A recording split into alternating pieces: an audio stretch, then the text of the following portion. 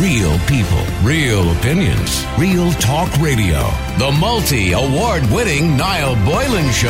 Classic hits.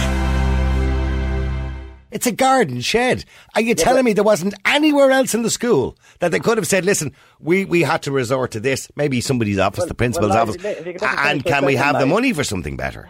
If you can let me finish for a second, Niall, the school, the staff room in the school, like all schools have staff rooms, and even in this particular school, the staff kind of gave up their staff room to be a resource room to be used as a classroom. So the staff in that school now have no staff room as such where they can get a cup of tea or at their lunch break or whatever. They've even forfeited that.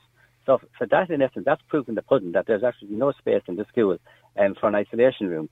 And I have to kind of be very strong on the side of the principal here and get her brackets to the wall and what she could do here. And I have to put the whole onus on this is back on the Department of Education in relation to not support this particular school in giving them the resources and providing the prefab for them. Okay, well then are you telling me honestly, Frankie, that this is... I'm not suggesting a publicity stunt, but in other words, something to draw attention, that they weren't actually going to use this, but it was to draw attention to the fact that this is all they have. So has the principal talked to yourself? I'm assuming you've spoken to the principal of the school. I'm assuming they're not going to put a child in that. First of all, it's not a publicity stunt. No, when I say no, I don't mean publicity stunt, but to draw attention to the fact. Yeah, definitely not. There's no other option in this regard. You mean so? Did you talk to the principal of the school?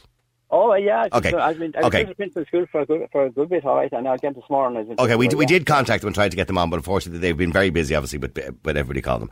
But can you clarify to me, unless the Department of Education, fund say a prefab building or something for them which they've asked for, which I don't disagree with, right?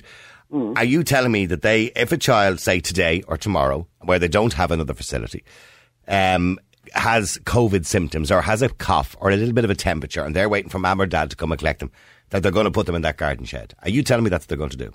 Well, they've no other choice. That's the bottom line of it.